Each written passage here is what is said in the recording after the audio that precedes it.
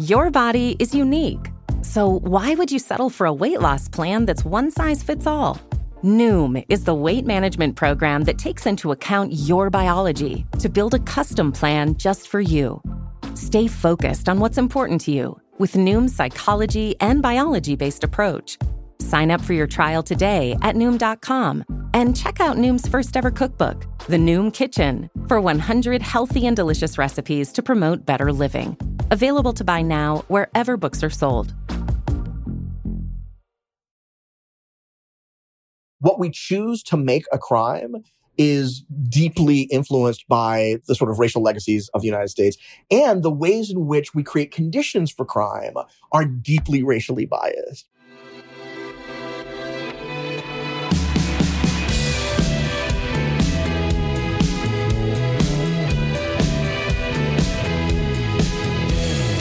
Hello and welcome to the Ezra Klein Show on the Vox Media Podcast Network.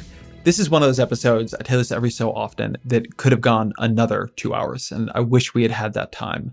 But this is an episode on race and policing. I've been wanting to find the right person and the right way to address this debate because it's really, really, really important and being had really badly. By the way, this debate just stretches so far out, right? All the way from there is no race and policing problem. There is no racial bias in policing. The only problem is that the left is turning people against the police and making it harder for them to do their jobs. And it stretches all the way on the other side to the path to safety is police abolition. But I really want to frame it right around that fundamental need. Everyone in it wants to feel safe. There is a universal human yearning for safety.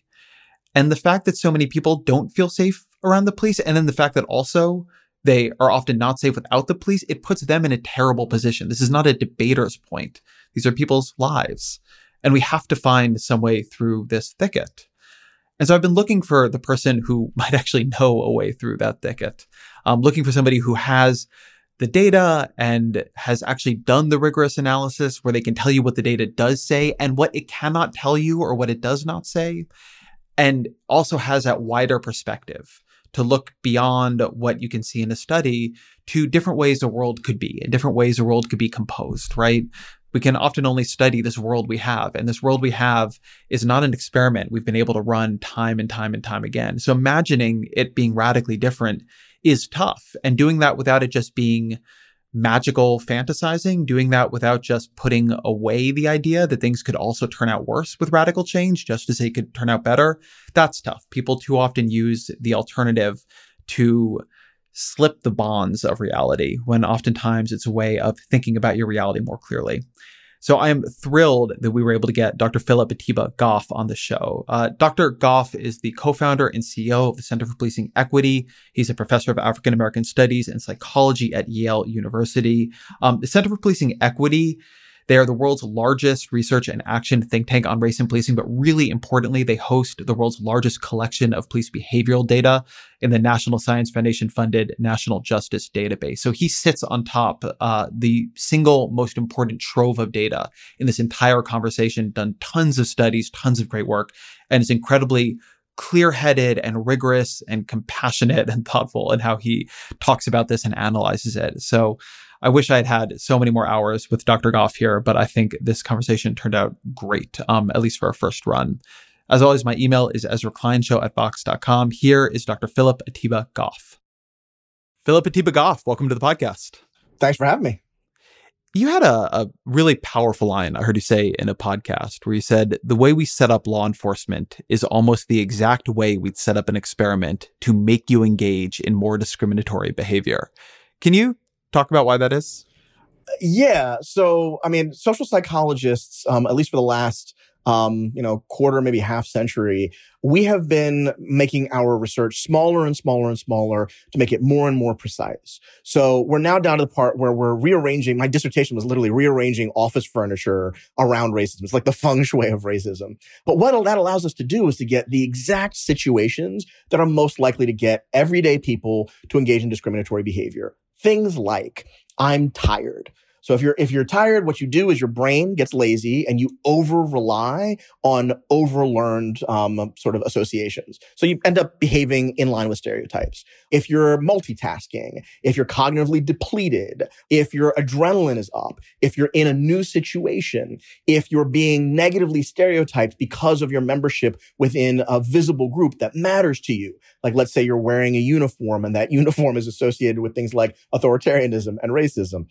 All of those things are really robust predictors, and you can manipulate them in a laboratory. You will get people to discriminate against Black folks and not white folks in a laboratory across a whole host of different dimensions. But also, all of those things are literally the job description for law enforcement. So when the laboratory experiment and the job description overlap like that, it is not surprising that we see some pretty significant racial disparities on the other side. It's exactly what we would predict. In fact, most social psychologists would consider that to be cheating. You just added all the things you knew were going to produce bias and you put them all together, except it's not an experiment. It's not for sort of laboratory outcomes. It's with people's lives. And the fact that we haven't done that bit of translation is, it's just negligent from a science and from a society perspective. So one of the things that gets at, there are, as you say, hundreds, thousands of experiments in which we show that either in specific ways law enforcement operates, you see bias, or in the kinds of specific things that describe the conditions in which law enforcement meets with Black folks, you would see bias. And yet there is this argument that you see Heather McDonald, is part of it. Roland Fryer's work comes up in it on whether or not there's racial bias in policing, despite what the headline statistics say. So can you give me your gloss on that? How do we know if there is racial bias in policing, and what can we say about where it does or doesn't show up? All right. So it's really important that we frame this question appropriately. There is nobody, and I mean nobody I've met, who is remotely serious, who has the skills to evaluate research, who's looked at actual data, who says there's no racial bias in policing. That's just not a serious position, right? That's like saying there's no oxygen on Earth, and there's no such thing as the color green. Of course, there's bias in policing. Where there could be a reasonable debate is at what level, right? And at what magnitude, right? Those are serious questions to which we have just the beginnings of some answers. But you've put two people in the same sentence to where at least one of them would be really uncomfortable to be there. Roland Fryer, for all of the things that I think are irresponsible in the way that he has written up some of his stuff on policing, does not contend that there's no bias in policing. In fact, the first article that he put out, the one that got all the unnecessary undue attention, it was really clear there is loads of racial disparities which probably constitute bias in police use of force. For whatever reason, he decided to emphasize that he didn't see it in use of deadly force, but in every other form of use of force, he finds it, right? So got to set the table stakes here. No serious person is claiming there's no racial bias, right? The people who are claiming that are politically motivated. They're not really set up to evaluate the science. They're not interested in evaluating the science. There's not controversy there. So if we're going to go to where there's some kind of unanswered question, I got to get at what are the outcomes where we see bias, where we've got good evidence and not good evidence, and what are the levels at which bias might exist. So let me stop there because I can go through each of those, but it's probably less of an interesting conversation if it's me professoring at you. So let me ask you, does that make sense? I actually love being professored at. That's why I became a journalist. So I could just keep having that happen to me forever. So I'm going to elicit as much professoring as I can. And I should mention here, I brought up Roland Fryer. Roland Fryer is a Harvard economist who did a study on policing that got a ton of attention a couple of years back. And Heather McDonald is a sort of right-wing journalist on these issues. And you're right to say that they operate at different levels in the conversation. And McDonald sort of uses, I'd say, Fryer's work pretty aggressively. I want to get to those levels. You have a really nice framework for thinking about racial bias in police use of force. And you say it operates, the way to think about this is that it operates at 3 levels. What are those 3 levels? That's exactly right. So, let me do outcomes first, and then I'll do levels, because I think outcomes, that's where the conversation has been, and I want to move us to talking about the levels.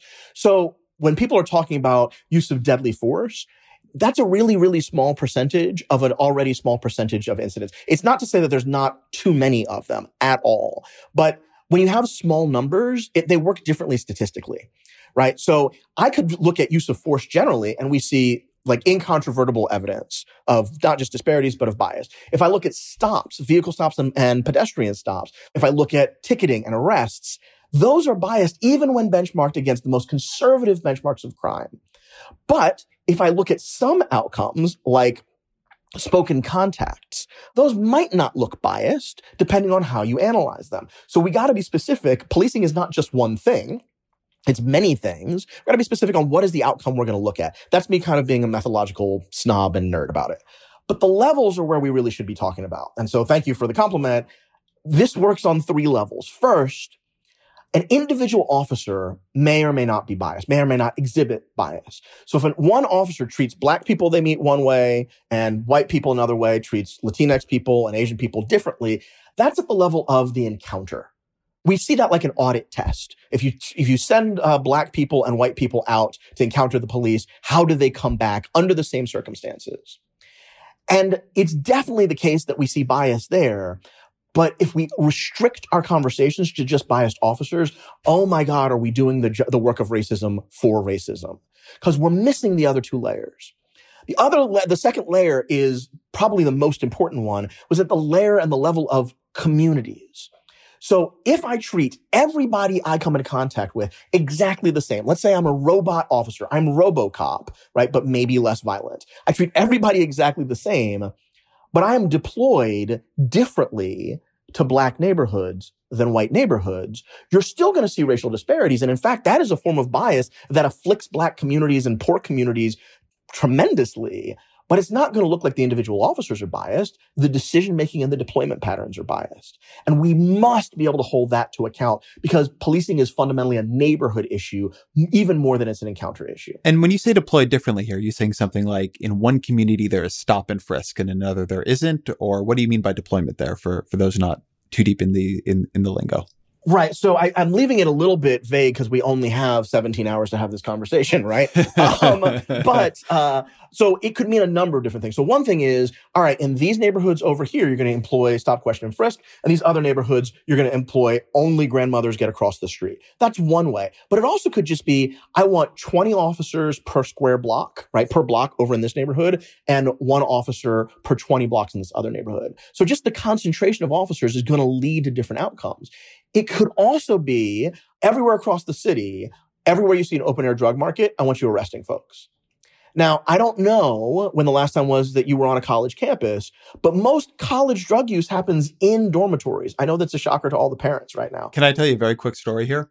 Sure. I went to UC Santa Cruz, which I love, and I say this with so much adoration for that school. But admit day, so the day when new admittees were allowed to come and see the campus and decide if they wanted to go there, it was 420.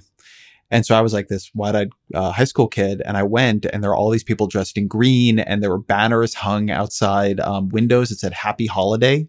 When you say open air drug market, and this was not marijuana is legal in California now, but it wasn't then, and nobody was getting arrested, right? It was like everybody could see what was happening, and my sense is not every place gets treated with as much indulgence as, and that's a public university. Not every place gets treated with as much indulgence as like the kids who got into that school, including me, who got to like make a game out of 420, where people in other communities do not.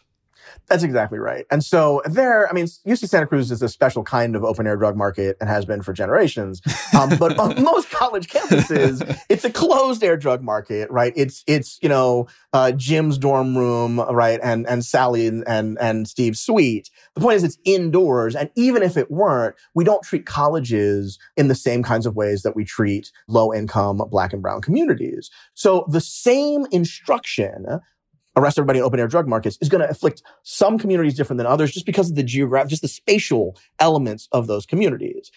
That's the community level at which bias can operate. The last one, and I think it's harder to conceptualize, but the last one is also really important. It can happen on the city level. So let's imagine that everyone inside of a city, let's pick just, for example, the greatest city in the history of the world, Philadelphia. So everybody in Philadelphia is getting treated the same at the encounter level. And in fact, every neighborhood in the city proper of the greatest city in the history of the world, Philadelphia, is treated exactly the same. But let's say it's treated more harshly than a city like Bridgeport, Connecticut.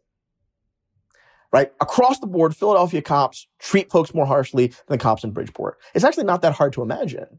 Well, because percentage-wise, there's more black people in Philadelphia than there is in Bridgeport, you see racial disparities. And that's also potentially a source of bias, is that we have a different function, literally a different mission for law enforcement in cities that are higher percentage of black and brown than we have in cities that are higher percentage white.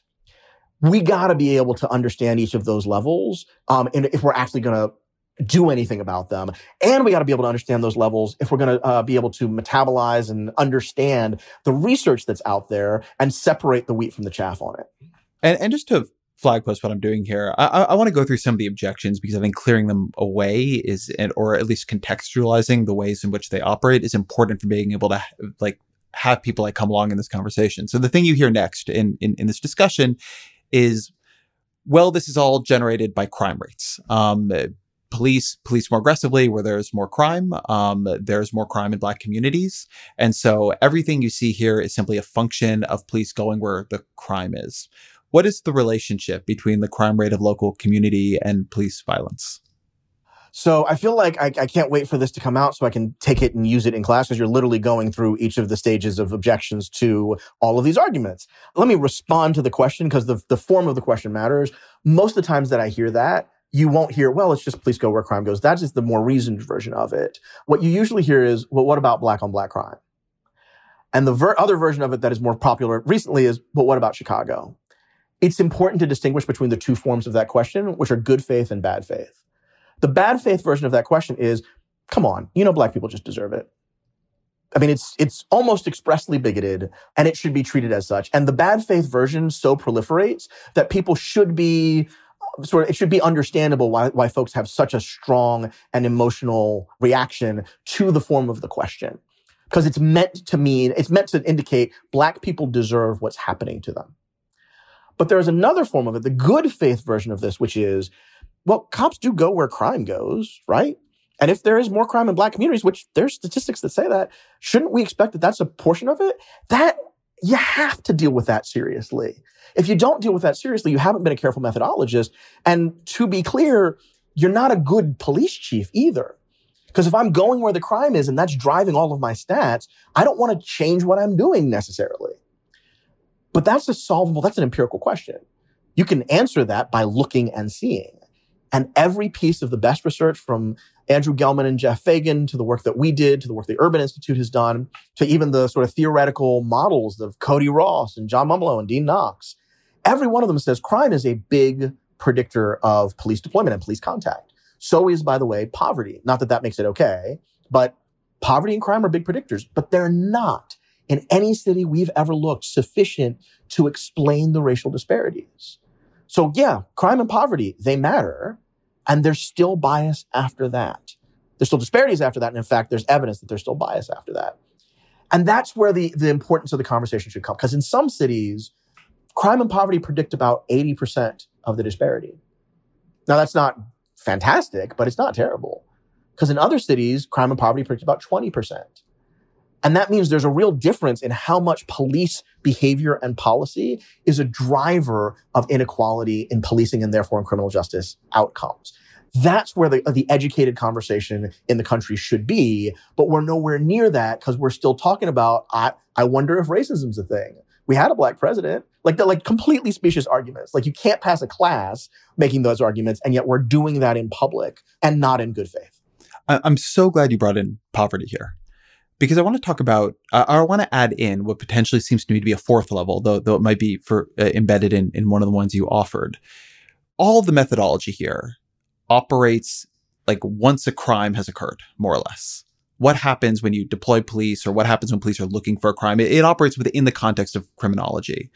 And there's this whole question of what creates crime itself, what creates criminogenic conditions. And we know a bunch about this. Poverty creates crime. But not having health insurance creates crime. You actually cut crime if you expand Medicaid in different areas. And something that always strikes me in this conversation, and particularly when you get into what I agree are like the kind of grotesque black on black crime versions of that rebuttal, is that if you step back and you say one of the things that has happened in America is that we have used policy, redlining and segregation and disinvestment and all kinds of different things, job discrimination, to create much more criminogenic conditions in Black communities. And the outcome of that has been more crime. And then we aggressively police the outcome of that, particularly in those communities. The crime itself, to some degree, reflects some of the racism, which I think is something we have trouble even talking about because we see crime as an individual decision, which to some degree, at some level, it is. But also, we know crime is a social and policy outcome of decisions made at a much higher level than that. We have very, very good evidence of that. And so if what you've done is create conditions for crime and then you police those conditions very aggressively instead of trying to unwind the conditions that lead people to that kind of desperation, like that is another way structural racism shows up in this conversation that it can be very hard to track and does not show up in a lot of the studies. That's exactly right. And it's not even conceptualized in a lot of the research literature because, to be perfectly blunt, the people who tend to study this stuff from a quantitative perspective don't know and aren't interested in race. So in 2017, the National Academy of Sciences put out a consensus report. These are pretty rare. They're supposed to reflect the consensus in the field. I was an authoring member of it. And the last sections were embarrassing because they basically said, yeah, we don't know nothing about race and policing. We were charged with figuring out what proactive policing does in terms of racial bias. And all we had was qualitative research and historical research and legal precedent. There was almost no noteworthy quantitative research on this. And it's not that qualitative is something to be embarrassed about. It's that most of criminological research is about quant. And yet nobody seemed, and we haven't theorized about this since Du Bois. So it's exactly right. What we choose to make a crime is deeply influenced by the sort of racial legacies of the United States. And the ways in which we create conditions for crime are deeply racially biased. So even if you're benchmarking against crime, you're benchmarking, if for the stats people on, like you're benchmarking against an endogenous variable. For everybody else, it's like defining the word with the word. You're trying to figure out how much racism is there, and you've plugged in racism on the front end. So even the things that we find are pretty aggressively conservative estimates of the level of bias that we see out there. Because exactly for that reason, that the racial bias is already baked into what we've defined as and how we're policing various crimes, right? Like the crack versus powder cocaine disparity sort of is the quintessential example, but there's literally tens of thousands of smaller and bigger examples throughout the codes of different states and different cities. And this is a piece that I hope folks understand a little bit better as the conversation continues across the country. One of the big problems that we had when we first started doing this work at the Center for Policing Equity was this, what they called it the problem of the benchmark or the denominator problem. But really it's if a police department beats up Black people 4 times more often than it beats up white people, that's clearly a problem. But nobody knows from that basic articulation how much of that problem is the fault of police as opposed to its inequality or discrimination in housing and healthcare and employment and education. And it's not erasing racism to acknowledge that there are upstream factors that afflict Black communities that are also racist. But our articulations, our conversations about policing have been so narrow because our understandings around public safety have been so narrow that we have erased all the upstream factors that end up showing up as outcomes when we're talking about policing. Yeah, so to loop this back, to use maybe the Roland Fryer study as an example, and then I want to get to some of the meta studies that sort of show more of the consensus, I think, of the field on this. But that study, what it does is it gets data. It has some different variants of it, but I'm going to use like the original one that comes out. It gets data from some police departments that will cooperate, and then it nets out how many contacts people have with police. And then it finds that like once you're in contact with police, despite there being a lot of racially discriminatory things that can happen along that chain, at a deadly force incident, he doesn't find a racial bias in the place where he has this data. And one of the things that was really striking about that is, and this goes to the first level of bias in which you talk about, is simply contact with police being an incredibly important variable. Everybody is treated equally, but because of the way Black communities are policed, or even because of the way Black communities have been constructed, there is 10 times more contact with police than like a kid at UC Santa Cruz ever had, like, wandering around with a green robe on 420. Like, and any police contact has a 1 in whatever chance of going bad. Like, then you get a lot more instances going bad. But that so often what we're doing is trying to like net out, we're trying to control for the thing we're measuring for. And that then makes it very hard to see the thing itself.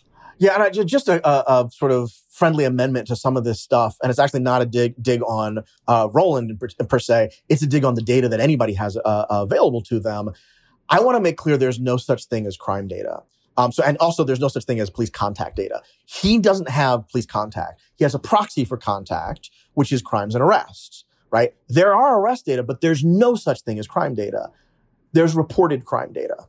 And the difference is all the difference. Because if you smoke weed in your dorm room and nobody calls you in, there's no stat on that, right? If you smoke weed outside and somebody reports it, there's a stat on that. So even in the alleged crime data and the reported crime data, there's biases baked in terms of who's going to call the cops and how it gets recorded in the first place. And that's the best that we've got in many situations. So it's not that, he's misrepresenting that per se in the paper. It's that we don't have access to anything better, because the neglect of public safety is a massive multi-systems level failure for generations. And that data is not, I was stunned by this when I began studying this issue more. That data is not standardized or national. Nope. The largest collection of police behavioral data in the world, so far as we're aware, is our National Justice Database, which we started in 2012 because a bunch of cops were about to get in a fist fight about the fact that they didn't have the data. And as a result, they couldn't do the things that they wanted to do better. And they didn't trust government. We have been trying for the past 8 years to give it away to a federal agency and have just not been successful. So I guess it's ours now. But it should be a national embarrassment that we don't bother to look at how the state administers violence in the communities that are predominantly inhabited by the sons and daughters of formerly enslaved people. That's just disgusting. The Ezra Klein Show will be back after a short break.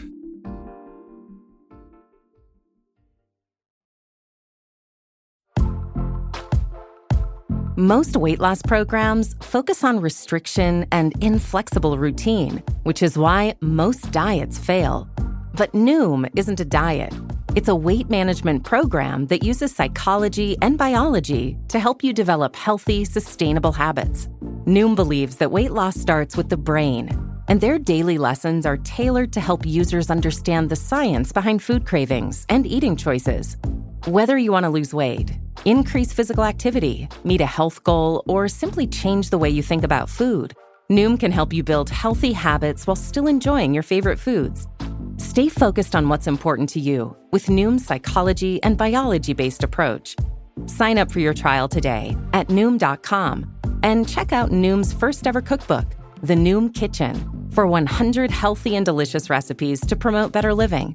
Available to buy now wherever books are sold.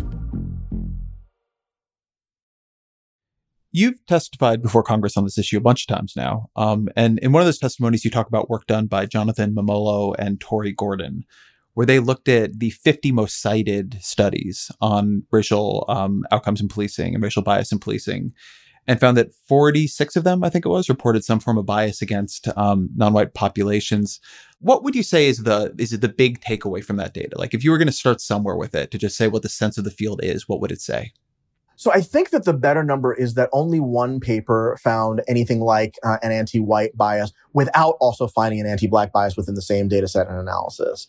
And to me, like it just so happens to be a nice parallel to climate change, where 98% of the studies that get out there show evidence of human-made climate change. 98, literally 1 out of 50 doesn't show it. So 49 out of 50 shows some kind of anti-black bias. That's pretty clearly consensus. And if anything, like in climate change, you have a false positive on citations for the one that shows something other than that, because since there's so few, they get more citations. That's the place to begin. To the degree that we're studying this in anything like a rigorous way, with anything like useful data, what we're finding are not just large racial disparities, but some level of, or some evidence to us that's suggestive of bias.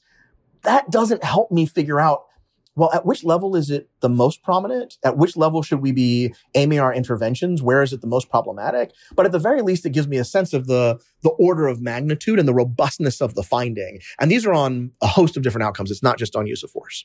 This world of research has created and catalyzed by the murders of George Floyd and so many others, has catalyzed a movement to reform police on one level, to defund police on another, to abolish police on a third. And the other strain of research here is that police do reduce violent crime, or at least in certain deployments reduce violent crime. And that seems like a pretty robust finding in different places at different times. How do you balance these? That there's cost to having police presence and that there's benefits to having police presence? Like how do you think about the tension between those two strains of research? So I don't feel a tension there, except when, because of the way we tell stories about it, it feels to people like there must be. I'm not tense with you. We're good. But I don't know. I'm feeling a little wound up over here. Well, that's fair. But I mean, you went to Santa Cruz and we're talking about Philadelphia. I don't know how to square that for you. It is the case that if you have folks who represent law, like the law, who are armed and who are empowered to take away your liberty, standing at a street corner where you are planning to do something for which they can take away that liberty, you're less likely to engage in the behavior. Right? Like that shouldn't be difficult to understand. And the more evidence-led it is, the better folks are going to be at preventing those behaviors from happening before they happen.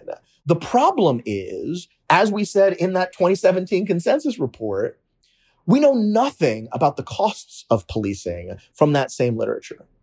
So we have measured the benefits, and there do seem to be some benefits without considering the costs. So I don't know how worth it is to have X number of officers, given that we don't know what are the costs to public health. Abby Sewell has done some of the best work, and by some of the best, I mean some of the only work to calculate the costs to physical and mental health of police encounters. I don't know what the costs are to democracy. I'm thinking about Veshla Weaver, who has led a team that's looked at people reducing calls to 411, 311, and even reducing participation in voting as a result of contact with law enforcement. I don't know what the costs are economically. I'd love to cite somebody here, but ain't nobody done that research.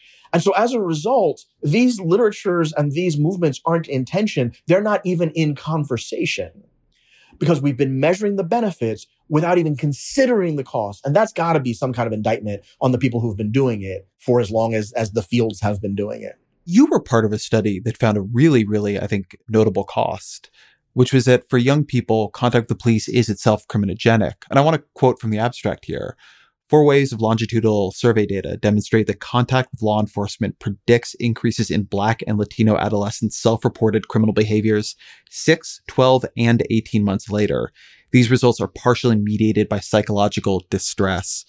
Tell me about that study and what you take away from it. Yeah, and so I wish that we had the ability to do closer causal analysis. So when you see scientists say predict, what we're really looking at is, in this case, it's longitudinal, but we're looking at correlational data, but it's pretty freaking suggestive.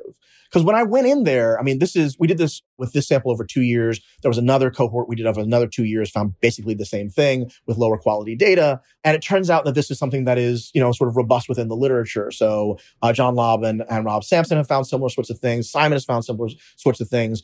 But the long and short is, I thought going in that the kids who were acting bad were likely to get picked up by the cops later on. That basically acting like a bad kid was going to land you in worse trouble. Self-reporting, I'm engaged in these illegal behaviors, was going to set you on a path.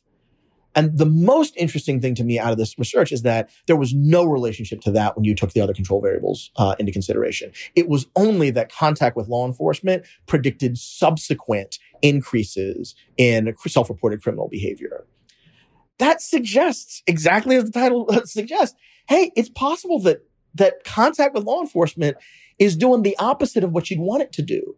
It's not serving as a cautionary note, right? It's serving as suggestion that maybe it's making it worse.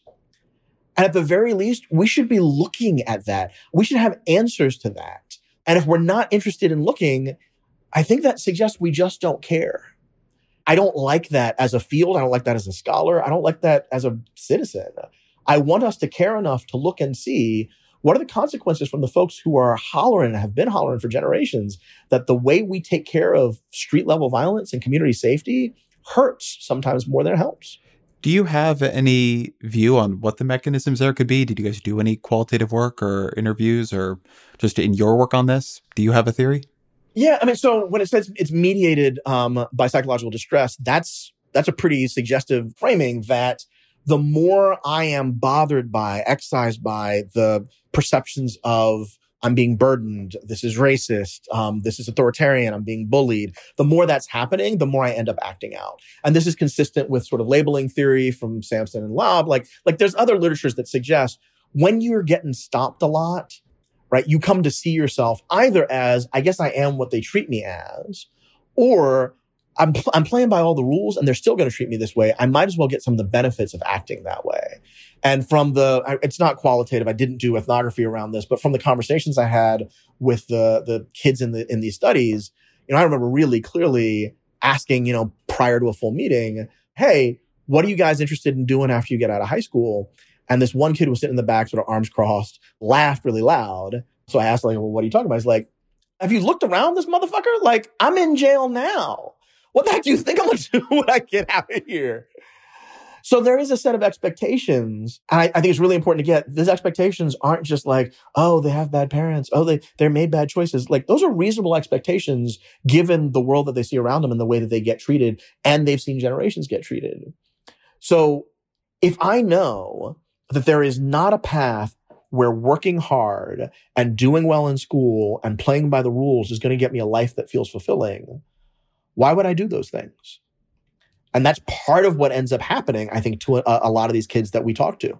The kids that I've dealt with in after-school programs and summer schools and the rest. That's the thing that I hear most consistently attached to these sets of outcomes. Now, it's not overdetermined. Like I've had students who felt that way and talked that way and lucked into and worked into different systems for themselves. But it's not reasonable that we should expect for superhuman performance from every single one of these kids. And that's what it would take for them to beat the odds of the ways we set up the systems for them. One thing that has broken my heart a bit about the way this conversation has polarized and embittered in the past couple of months is that at the core of so much of it is it's just people want to feel safe.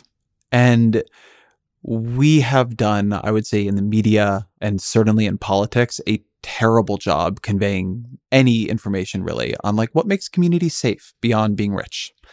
So I could ask this question different ways. If Donald Trump actually cared about reducing violence in American cities, what would he be doing? If you were put in charge of reducing violence in American cities, what would you be doing? But like everybody wants to be safe. They want to be safe from violence from each other and safe from violence from the state. How do we make them safe? What do you think works? You're right. Everybody wants to feel safe. The desire for physical safety is universal. The opportunities for physical safety, those are not. I think that the place to start is you've got to allow communities to define what safety is going to look like for them. And you have to empower them to make decisions about how their safety is going to be affected. So I'm really compelled in general by folks who are looking at cities as cities and counties as sort of a landscape for sort of majority tyranny. So I'm going to give you a concrete example. If you're living in an area where you're electing a sheriff, okay, sheriff is going to have in most cases some patrol responsibilities, so they're going to act like police, but they've also got detention responsibilities. But in that county, you're going to have in most counties, you'll have majority white and minority Black or Latinx. But it could be majority Black and Latinx in terms of who they're going to have contact with. That means the communities they're not empowered to determine how law enforcement in their area is going to treat them. And if I've got a majority white county that feels like their greatest safety risk is the Black folks over there, I'm going to get law enforcement that looks like that. The way you solve that problem is you change the role of the majority Black areas in defining what safety means and in having control over it. And to do that, you got to mess with the way that cities and counties are incorporated and mess with the ways in which community members have voice in public safety. That's real hard. The other piece to this that I think is needing deeper conversation, you're hearing it in some activist circles, but even there, it's the beginnings of a language. We got to talk about what violence really is and what it looks like. Because even the mainstream sort of political left reform spaces are talking about, well, we have to do X, Y, and Z for nonviolent drug possession, nonviolent offenders, not the vast majority of folks who are incarcerated, the vast majority of folks who police have contact with to arrest are involved in some form of violence.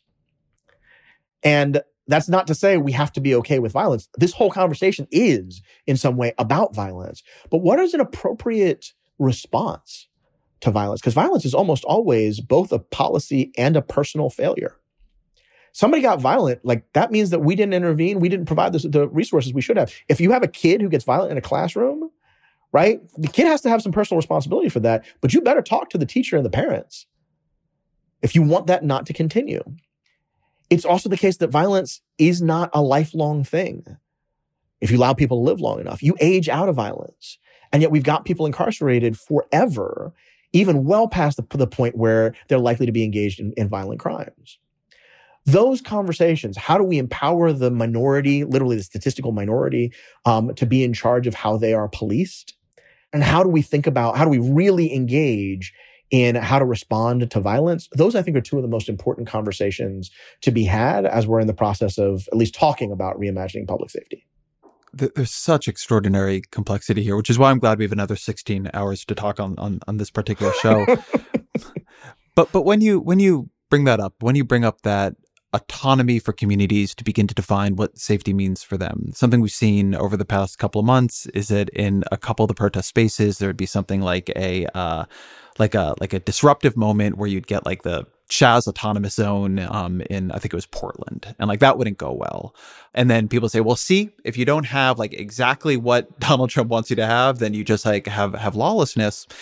And it's actually been something that's been very unnerving to me about the way this conversation has progressed, where people, to get safer communities that are policed in more just ways, or not policed even potentially, as some people want to imagine it, although I have some questions about that, you really would need to do this from the ground up. Like that's an outcome. What you're able to do like is downstream from what you have to start by doing. And instead, like people want to start at the end. They want to like big bang it right now. So like, how do you do that work? When you say that's really hard, when you imagine a community beginning to redefine how it functions for safety, and you've talked about getting away from just thinking about crime and towards thinking about justice, like how do you do that such it is done methodically, thoughtfully, in a way we can analyze, in a way we can learn from? Yeah, and I really am glad to be. It's like a balm for the last several months to be having a conversation where there's some curiosity about this as opposed to stridentness.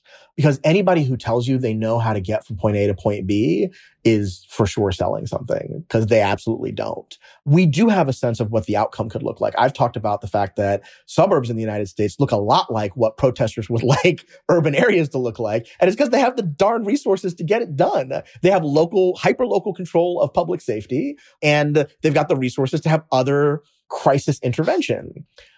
But you can't just transform Chicago or Detroit into Grosse Pointe. Right? It doesn't happen overnight.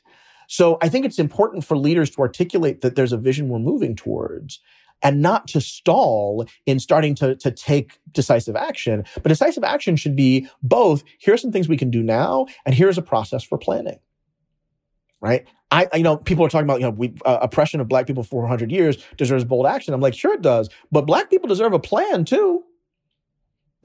So we should have roadmaps on how we get from here to there, which include, and here's the stuff that we don't know. Here's the stuff that seems promising and we should try.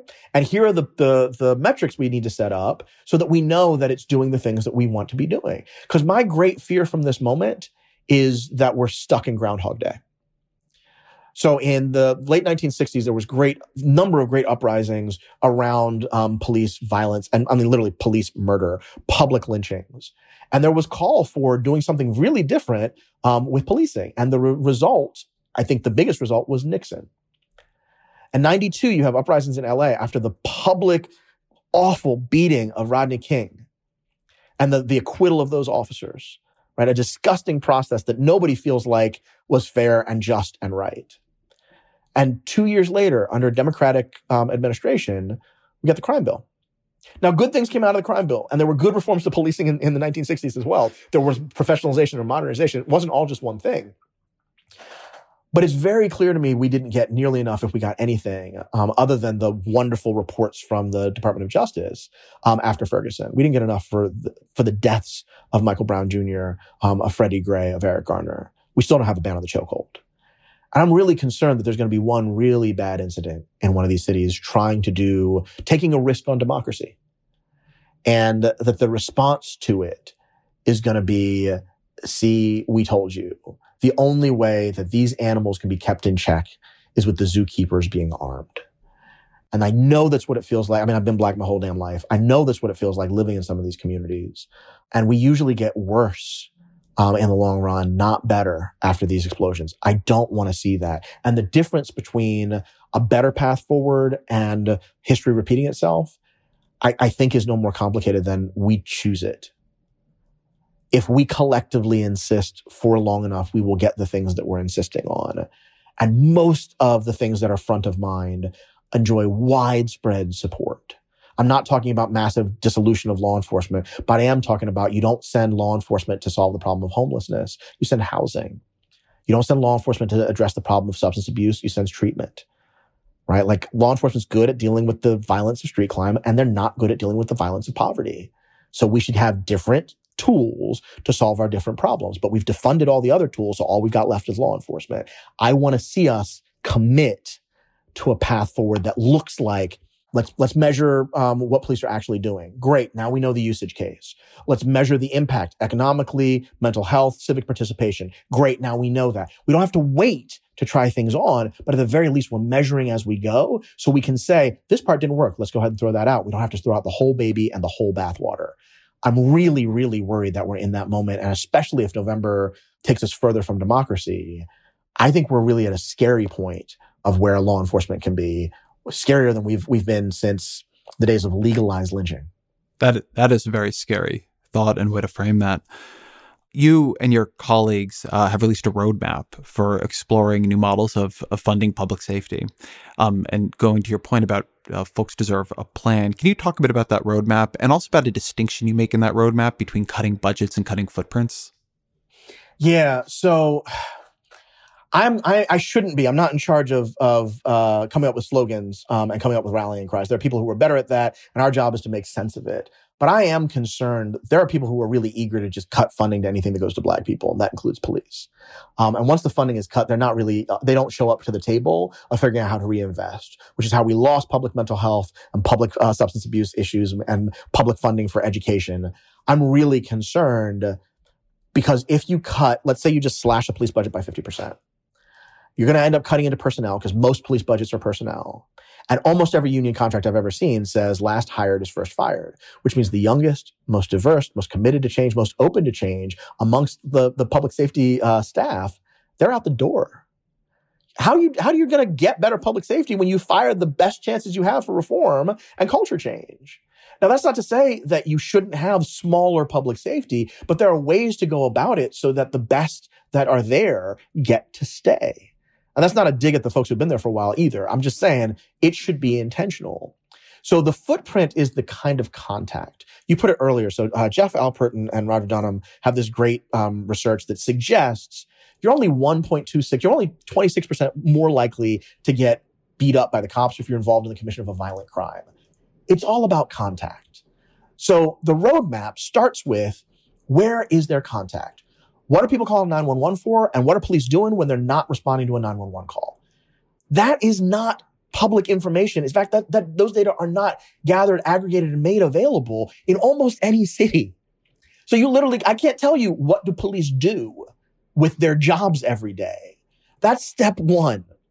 Step two is we should be mapping that to crime, because it turns out when law enforcement are doing a bunch of enforcement actions where there's no crime, especially no violence, maybe we don't want them there. Maybe we can make decisions to put other people there where law enforcement's not, and we get better outcomes. And if not, we can put them back later. But at the very least, we've got an evidence-based way forward, and that doesn't take too much time. The rest of the roadmap is about identifying places that have been blighted either by crime or by over-policing and saying, we need to have better economic opportunities there. And so in the same way that you have sort of opportunity zones and business improvement district, you can have a Black improvement district. You can target them for additional resources, both in terms of sort of social services and in terms of cash, so they can make better decisions with it. That will address the social determinants of public safety. Those are some things you can start doing right away. And the roadmap calms everybody the fuck down. It says, all right, let's take the temperature down on this. These are some things we can do to move forward. And then in the meantime, let's get a more aggressive plan for what we do next. But we've already seen it happening in Seattle. We've seen it happening in Berkeley. We saw it happen really notably in Minneapolis. There was an outcry for change. There was a big, bold move that felt like it was going to be a new precedent. And then it crumbled.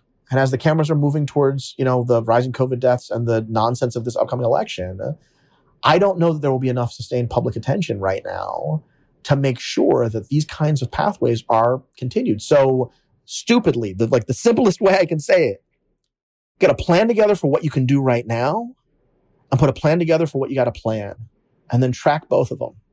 It's basic leadership in municipalities, but we're not seeing a lot of it anyplace. And even more simple than that, I hope everybody listening to this and everybody who cares about this will just not look away. Just don't look away from what's happening. It's not a distraction. It's part of all of this. We know that racism is a driver of COVID. We also know racism is a driver of our partisan politics. It's coming out in policing in one of the most deadly ways. These things are all connected. Don't look away, because otherwise it's going to be just a worse bill come due the next time we do this. If you could make one investment, big investment, right? Like big bill to reduce crime that was not in the spaces of investments we think of as law enforcement, where would you do it? What would you spend on? And I shouldn't say reduce crime, increase safety. Increase safety. I understood what you meant. And you framed that in a way that, I believe it or not, I've not quite heard previously. So I guess it would be in a complete reimagining of crisis response by municipalities. When I call 911, first of all, every time I call 911, that's a policy failure. Right? We got to get that there's collective responsibility there. Yes, it's the fault of whoever is doing some violence, but every time I call 911, if it's for something violent, there's a policy failure there. But I need to have better options when I do. So I shouldn't have to call as often, and I need to have better options. So the one investment I think I would make is for community-centered and community-run centers to have crisis response to problems that have been policy failures. That's substance, it's housing, it's mental health. If we had substance, housing, and mental health covered in this country as a prevention as opposed to cure, that is the best thing we could be doing to defund law enforcement, to right size, to be efficient with our spending, and to stop penalizing people for making the best choice they thought possible inside the limited options they got from a broken system. I think that is actually a really, really useful, actionable way to think about that. And so then let me ask you the question we always use to end the show, although I hope we'll be able to do a part 2 on this someday. What are 3 books you'd recommend to the audience? So the 3 books I would recommend to the audience that I'm reading right now and rereading right now, maybe not expected from a social scientist. Wounded in the House of a Friend by Sonia Sanchez. All Day, Every Day. I'll go ahead and go to Evicted by Matt Desmond to talk about housing, and I'll talk about Uneasy Peace by Pat Sharkey. But if I just gave you the 3 books, it's all poetry. Because I think that we segregate these sort of nuts and bolts, sort of policy things that are connected to stats from the soul. I think it's instructive to be reading people like Du Bois, who had to, after his big social science debut in 1899 with the Philadelphia Negro, and nobody read it because it was too good, he had to start every chapter of The Souls of Black Folk with a sorrow song, with literally music. Because these things have to be knit together. What's some poetry you're reading? I've been trying to read more poetry, so I'm looking for suggestions. No Matter the Wreckage, Sarah Kay. I go back to Sarah Kay over and over again, and then Counting Descent by Clint Smith. Philip Atiba Goff, thank you very much. Thanks, Ezra. Thank you to Dr. Goff for being here. Thank you to all of you for being here, to Roja Karma for research, to Jeffrey Geld for producing. The Ezra Klein Show is a Vox Media podcast production.